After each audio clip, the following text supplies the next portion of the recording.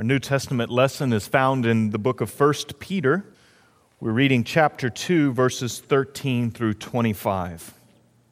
Be subject for the Lord's sake to every human institution, whether it be to the emperor as supreme, or to governors as sent by him to punish those who do evil and to praise those who do good.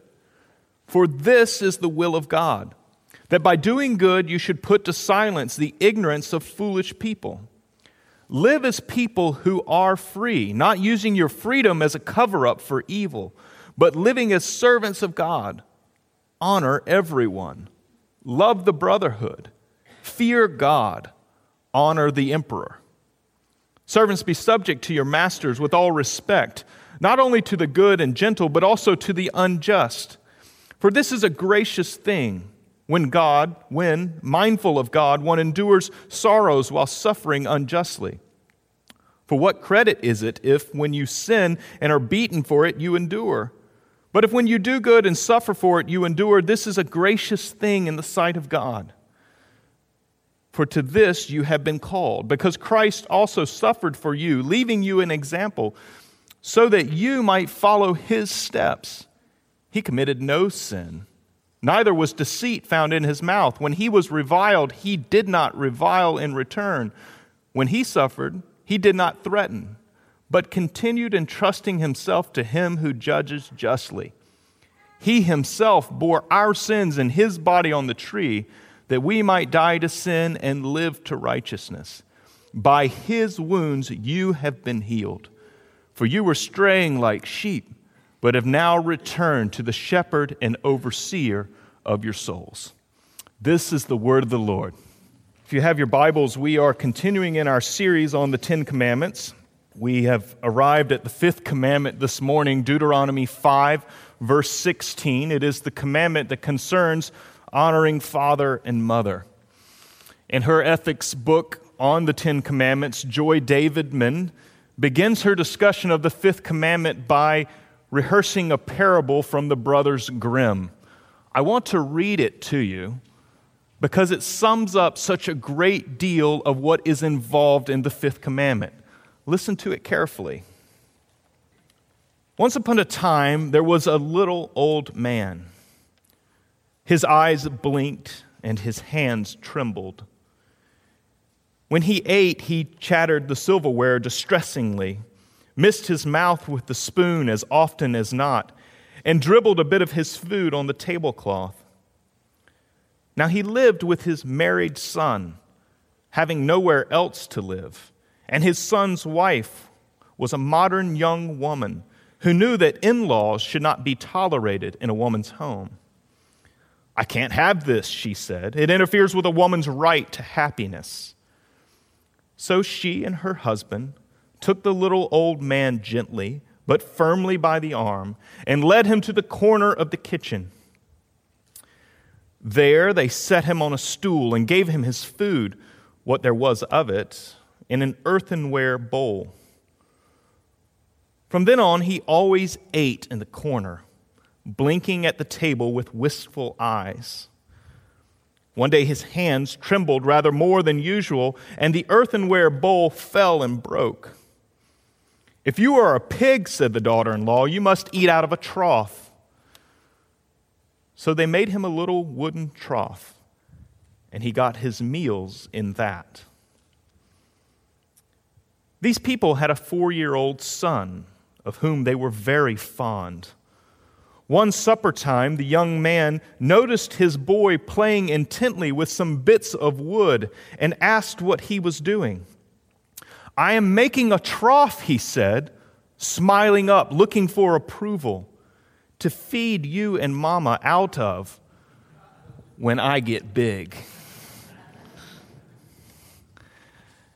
And this brief parable captures so much of what is involved with keeping the fifth commandment. It captures the nuances and shades of it perhaps better than any systematic theology can. Because the commandment is that we not treat lightly those who are in authority, beginning with mother and beginning with father, that we not treat them in a shabby manner. But it is worth us spending time breaking apart the commandment and looking explicitly at the question, what is God's claim on our lives in this commandment? And I believe we can develop 4 major areas of what it means to walk in the way of the 5th commandment. And the first is this: it begins with children obeying parents. We're going to be all over the Bible again this morning because these commandments are developed across the whole canon of the Old and New Testament. And so if you'll turn with me to Proverbs 23, just after the book of Psalms, in verse 22 through 26, we find this developed. Listen to your father who gave you life, and do not despise your mother when she is old. Buy truth and do not sell it. Buy wisdom, instruction, and understanding. The father of the righteous will greatly rejoice. He who fathers a wise son will be glad in him. Let your father and mother be glad. Let her who bore you rejoice. And one of the plain and simple meanings of the commandment does lie with children, that they are to obey their parents, the authority that God has placed in their lives. That parents are to instruct and teach children to be active. That parents are not peers, that they're not friends, that they are guides who are to instruct their children with wisdom as what it means to walk with God in the world. And you see this particular orientation that we're not simply giving them rules to obey, and they're not arbitrary rules. But from Proverbs 23, we see that the goal is for the son or the daughter to give their heart to the parent. He says, "My son, give me your heart." And he would lead him in the way of wisdom, what it means to live well in God's world and what it means to believe and trust in God. That's the total context. And that the child is to submit themselves to that kind of authority, to that kind of parenting, to come up under it gladly. And so to obey is not simply to be in line. It's not simply to have good manners. It's to inherit a wise way of life. And learning to honor God begins in this relationship, this primary relationship, in honoring our parents. Now, as young parents, Melissa and I began to develop household rules. We wanted to make it simple for our kids, and so we wanted to make it memorable. So we decided that the 5th commandment was a good place to start. And so the first part of the rule was trust, or respect and obey. So I didn't get the rules right. Respect and obey. That was the blanket statement, that everything fell under that you were to respect mom and dad and you were to obey what they asked. That worked for some time, and then we realized that there were some deficiencies. So we needed to add to the rules. Respect and obey, and so we added on right away, all the way. We were having some issues of obedience, and that obedience not only needed to be rendered to us, but it needed to be done right away, and it needed to be thorough. Okay? Everything that we asked you to do, respect and obey right away, all the way. Then as we matured a little further down the line, we began to note that there were motivational issues, and that this obedience wasn't always done right away, all the way, nor was it done with a good heart. And that this was certainly part of obeying parents in the Lord as well. So the command grew one last time. Respect and obey right away, all the way, with a good attitude. And that this kind of became the encapsulation of Colson family ethics, that this is your duty as a young child in the house. This is what God is asking you. In fact, this will be the first signs of your taking Him seriously. The first evidences of your faith in Jesus are going to come through as you work out this relationship with us. That was the way we talked about it. And then the commandment with our second child grew, if you know him, respect and obey right away, all the way, with a good attitude, and have fun. Became the punctuating mark. That there was tons of fun to be had, that mom and dad's rules were given not to prevent us from having fun. They weren't given in order to steal life. They were given in order to bring boundaries into life. And there was all kinds of freedom to be had. And so it is with God. It is with God for us, and it is with parents for children. That our commands and our expectations of them are not to steal anything from them, but it is to lead them to flourish. And we find that these children have a definite place inside of God's church, inside of the community that He is constructing through Jesus, and that they are to give their hearts to us, to obey and honor. And this is where it begins for them. In their earliest of days, learning to respect and honor parents is the first stage of respecting and honoring God. Now, it's important for us also to consider that this is developed in the New Testament. If you turn to Ephesians 6,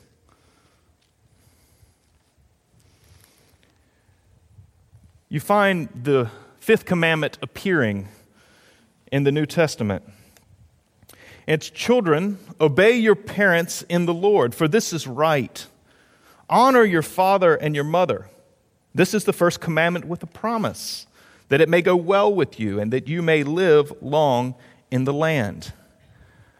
It's interesting and very helpful to have the fifth commandment reiterated, because sometimes people will ask, Chuck, why does Christ Church involve children so much in what we do corporately? And I like when people ask that question, because the answer is right here. In the Old Covenant, when God was working with Israel, children were assumed to be a natural part of the covenant family. And so they were involved in worship. They were circumcised on the 8th day. It was a big deal for children to be a part of everything, because they were assumed to be the next generation of the covenant family. And what assumption does Paul make as well after the death and resurrection of Jesus? That children are in the covenant family. He has commands for them, that they are to honor their mother and the father. They can't be members of the covenant and receive commands. And so children are a natural part of our family's life. And so when they scatter out noisily, it's not just cute and sentimental. We're so excited for them to be a part of this. And when they come back in noisily, and they may ruin your taking of communion if you have a little snotty one next to you, rejoice and give thanks. It's exciting that children would be a vital part of our community's life. It's foundational, it's bedrock. That children are a part of who we are, and that our children are learning to obey their parents and also learning to honor God through that. And so this is where the commandment begins. It begins with children obeying parents. But it also involves parents nurturing children. Because it's not just a blanket statement that parents are in a position of authority, therefore they are to be obeyed. But you see in Ephesians 6 an important qualification in verse 4. It says, "Fathers, do not provoke your children to anger, but bring them up in the discipline and instruction of the Lord." You find this similarly in Colossians in chapter 3. "Children, obey your parents in everything, for this pleases the Lord.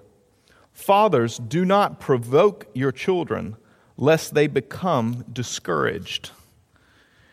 And so there are also implications here for parents. That not only are children to obey, but there's a reciprocal responsibility on the parents' part that we be parenting our children in the Lord. That we be gentle and oversee their Christian nurture, that we cultivate them and grow them. Several years ago, I decided to start a garden, and I began to study and read about how to best begin the garden. I was, of course, focused on getting the right kinds of plants for my habitat. And the further I began to read, though, I began to note that the most important thing was not the plants and the fertilizer. That actually all the science and all the study that was done with regards to the soil. That was what was essential. And this is what parents provide for their children. It is the creation of a home, the right context, and the nurturing of the child. It is the soil in which the child is planted and grows and learns an orientation to the world. And parents, this is our responsibility in light of this fifth commandment, that we are to nurture them in the discipline and instruction of the Lord. In the Lord we are to command them. In the Lord we are to direct them. Not giving them arbitrary moralism, but teaching them what it means to be wise. Not that we command them to give their hearts to us, but that they would want to. That they would be so moved to do so by following us. A couple of months ago, I was talking with a friend who's been involved with junior high youth ministry now for over 20 years.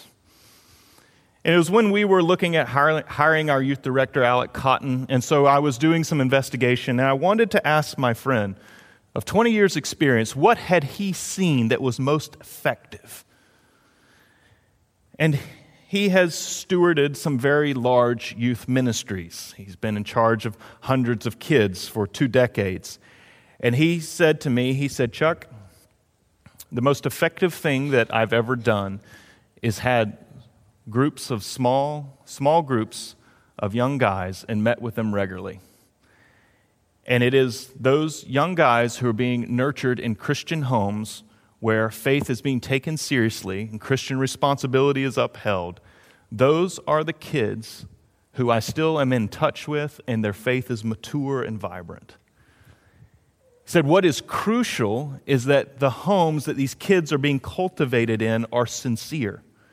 He said, that is the biggest challenge to my youth ministry.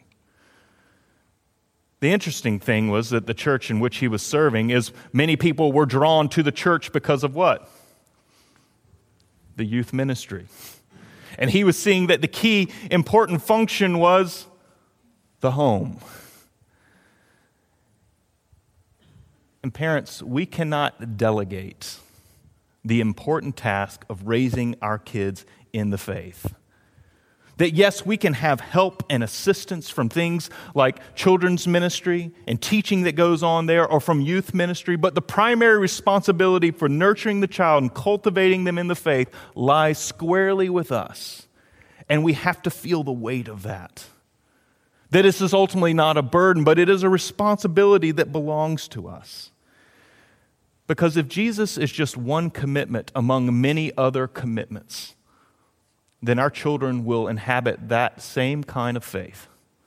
But if Jesus is the commitment that gives guidance and direction to all our other commitments in life, then our children will learn to walk in that way. And this is what our responsibility is to guide them into that path of life. And so the fifth commandment speaks not only to the kids, but also to the parents.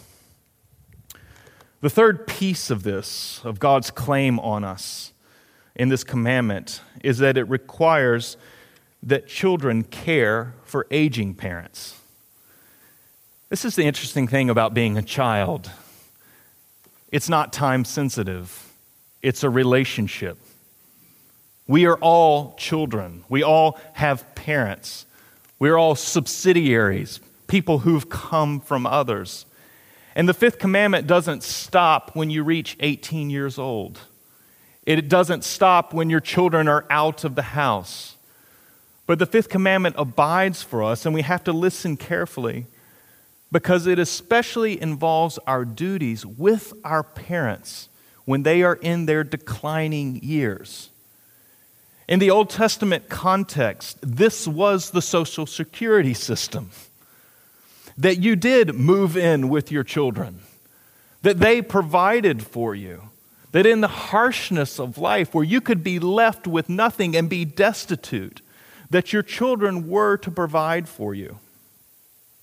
And so you find it reflected throughout the Old Testament as an assumption that undergirds Israelite society. If you turn to Proverbs 23 again, in verse 22, listen to your father who gave you life, and do not despise your mother when she is old. You see the context there of caring for mother when she is old, and by implication, father there. Or you can turn to chapter 19 in verse 26. He who does violence to his father and chases away his mother is a son who brings shame and reproach. And that the idea here of doing violence is further than just physical violence, that it is to treat someone lightly, it is to treat them poorly, to run off your mother who is in need. And then if you were to look into the prophet Ezekiel in chapter 20, he mentions that in speaking against Israel and their current practices, he inveighs against them for not honoring father and mother and caring for them. And then he goes on to enumerate how the people were also not caring for the widows and the orphans and other people, the sojourners. And so it's clear that it was a matter of justice, and that the weak and the disenfranchised, the most vulnerable of society, were not being cared for well. And so, friends, it's important for us as a community to hear this. That to be pro-life means to be pro-life through everything. From the beginning to the end. Completely committed to honoring father and mother, caring for them, bringing our best to make sure their needs are met, that they know our love and respect for them, especially when they are inconvenienced by our declining life. The parable tells it very well. It can be enormously inconvenient. Many of you have walked this road and are currently walking it. And you do it so well. And when you do it well, you instruct all of us in following the way. It is so vitally important for everyone to see it. To see that you are your parents' social security, that you're caring for them, that you're loving them, that you're taking them down into death, which all of us must meet. And in doing so, you're teaching everyone who's watching. Because the bottom line, as the son says, he observes what his parents do for the old man. And what was he preparing them for? He thought that was right. And so let's do the most honorable thing that we can do for our parents. Let's overwhelm them with that honor, and we teach future generations to do the same. And so children care for aging parents. The fourth piece of this, of what it means to invest ourselves in this commandment, God's claim on our lives, it invests us in honoring authority in general. It's interesting, in the book of Deuteronomy, we find that the commandments are built out pretty much in a successive order. And that this fifth commandment is treated in chapters 16 through 18 of the book of Deuteronomy. It's built out where then authority is found in judges, it's found in the king of Israel, it's found in the priest, it's found in the prophets. And so Israel was to be submissive to those offices, that they were to honor them and they were to respect them. And so the section expands on what their duties were. The interesting piece is that in expanding, each of those offices were told how they were to carry their authority. So it wasn't just that Israel was to respect them, carte blanche, but that the authorities were to work and operate in a way that was pleasing to God. And so the kings, the prophets, the judges, they were to focus on the exercise of their authority amongst the people of God. Again, the reciprocal relationship at work. The people submitting and those in authority exercising that authority well.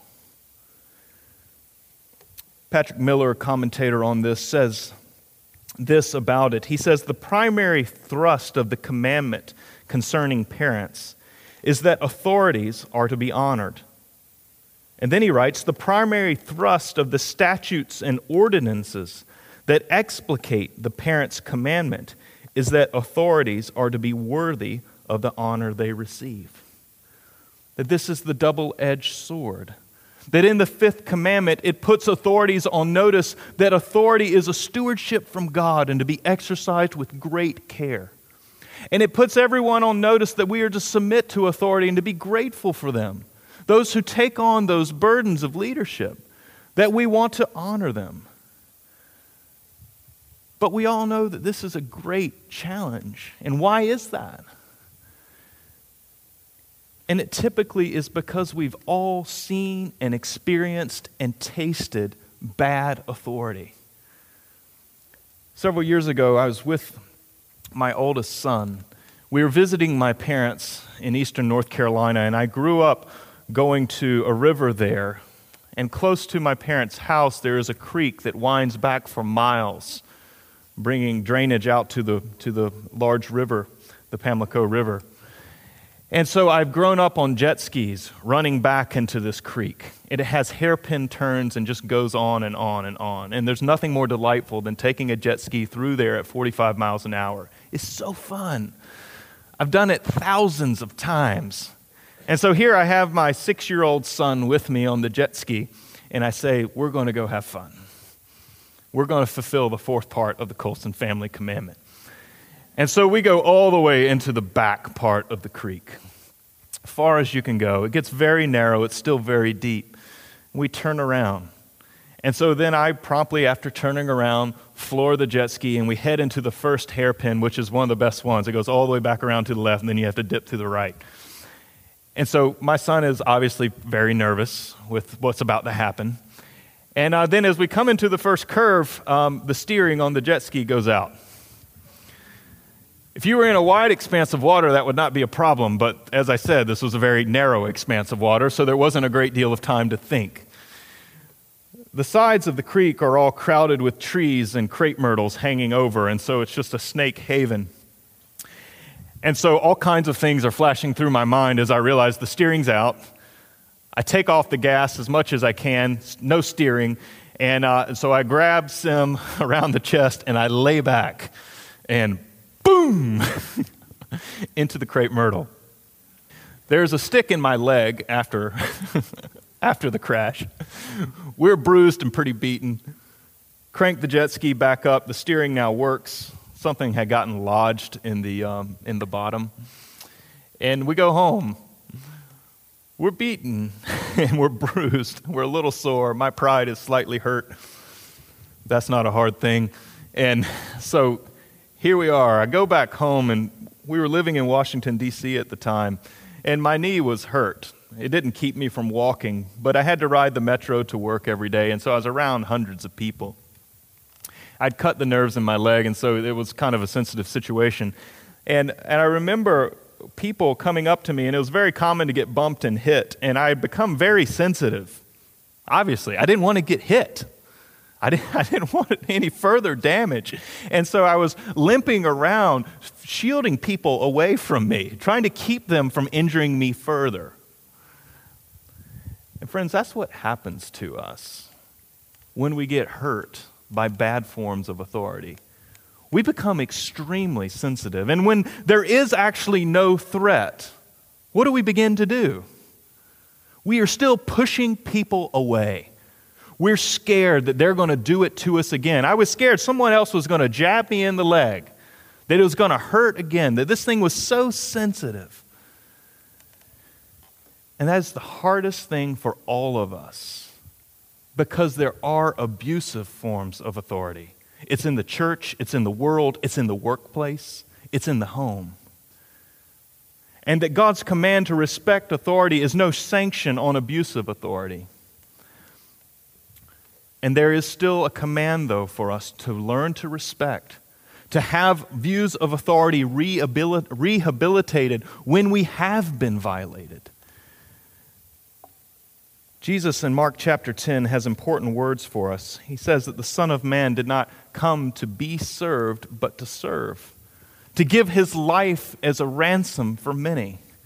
And that is the kind of authority that is on display and being exercised in the church. That is what we ascribe to. That is what we aspire to. This is what we want more than anything. Of course, working it out imperfectly. But each of us needs to rehabilitate our view of authority. What it means for a godly authority to be over us. Why would we listen to God's commands and demands on us to honor Him and to honor everyone around us? And it's because our great King, the one that we honor, is also a servant. That He's given us everything. That He doesn't hold back. And so we have a completely new relationship to authority. that children can graciously submit to parents who are seeking to serve them and teach them to be wise. That parents can see their responsibility to be a very concrete and tangible authority over their children and to graciously nurture them and cultivate them, creating good soil where their children mature. That adult children caring for parents going down into death, that we see it as an honor. That we give them honor when no one else will. When society would shut them out and tell them that they're not important and to put them away where no one will have to see it. That we can give them honor. And that we can honor authority in general. 1 Peter builds this out for us beautifully. Those who govern, we are to honor. Friends, we can do that only because of the gospel. Because we know what good authority looks like. And we know that all authority in our world is ultimately accountable to Jesus. And that no authority will get away with pulling punches, that they don't get away with evil, because our Lord Jesus sits over it all, and he brings it all into evaluation. And so we can take the fifth commandment, and we can take it up in faith, even on its most difficult and strenuous of days, and we can obey it. God helping us by his Spirit, and knowing that his authority is good, that it's wise, and that it's trustworthy. Let's ask for his help.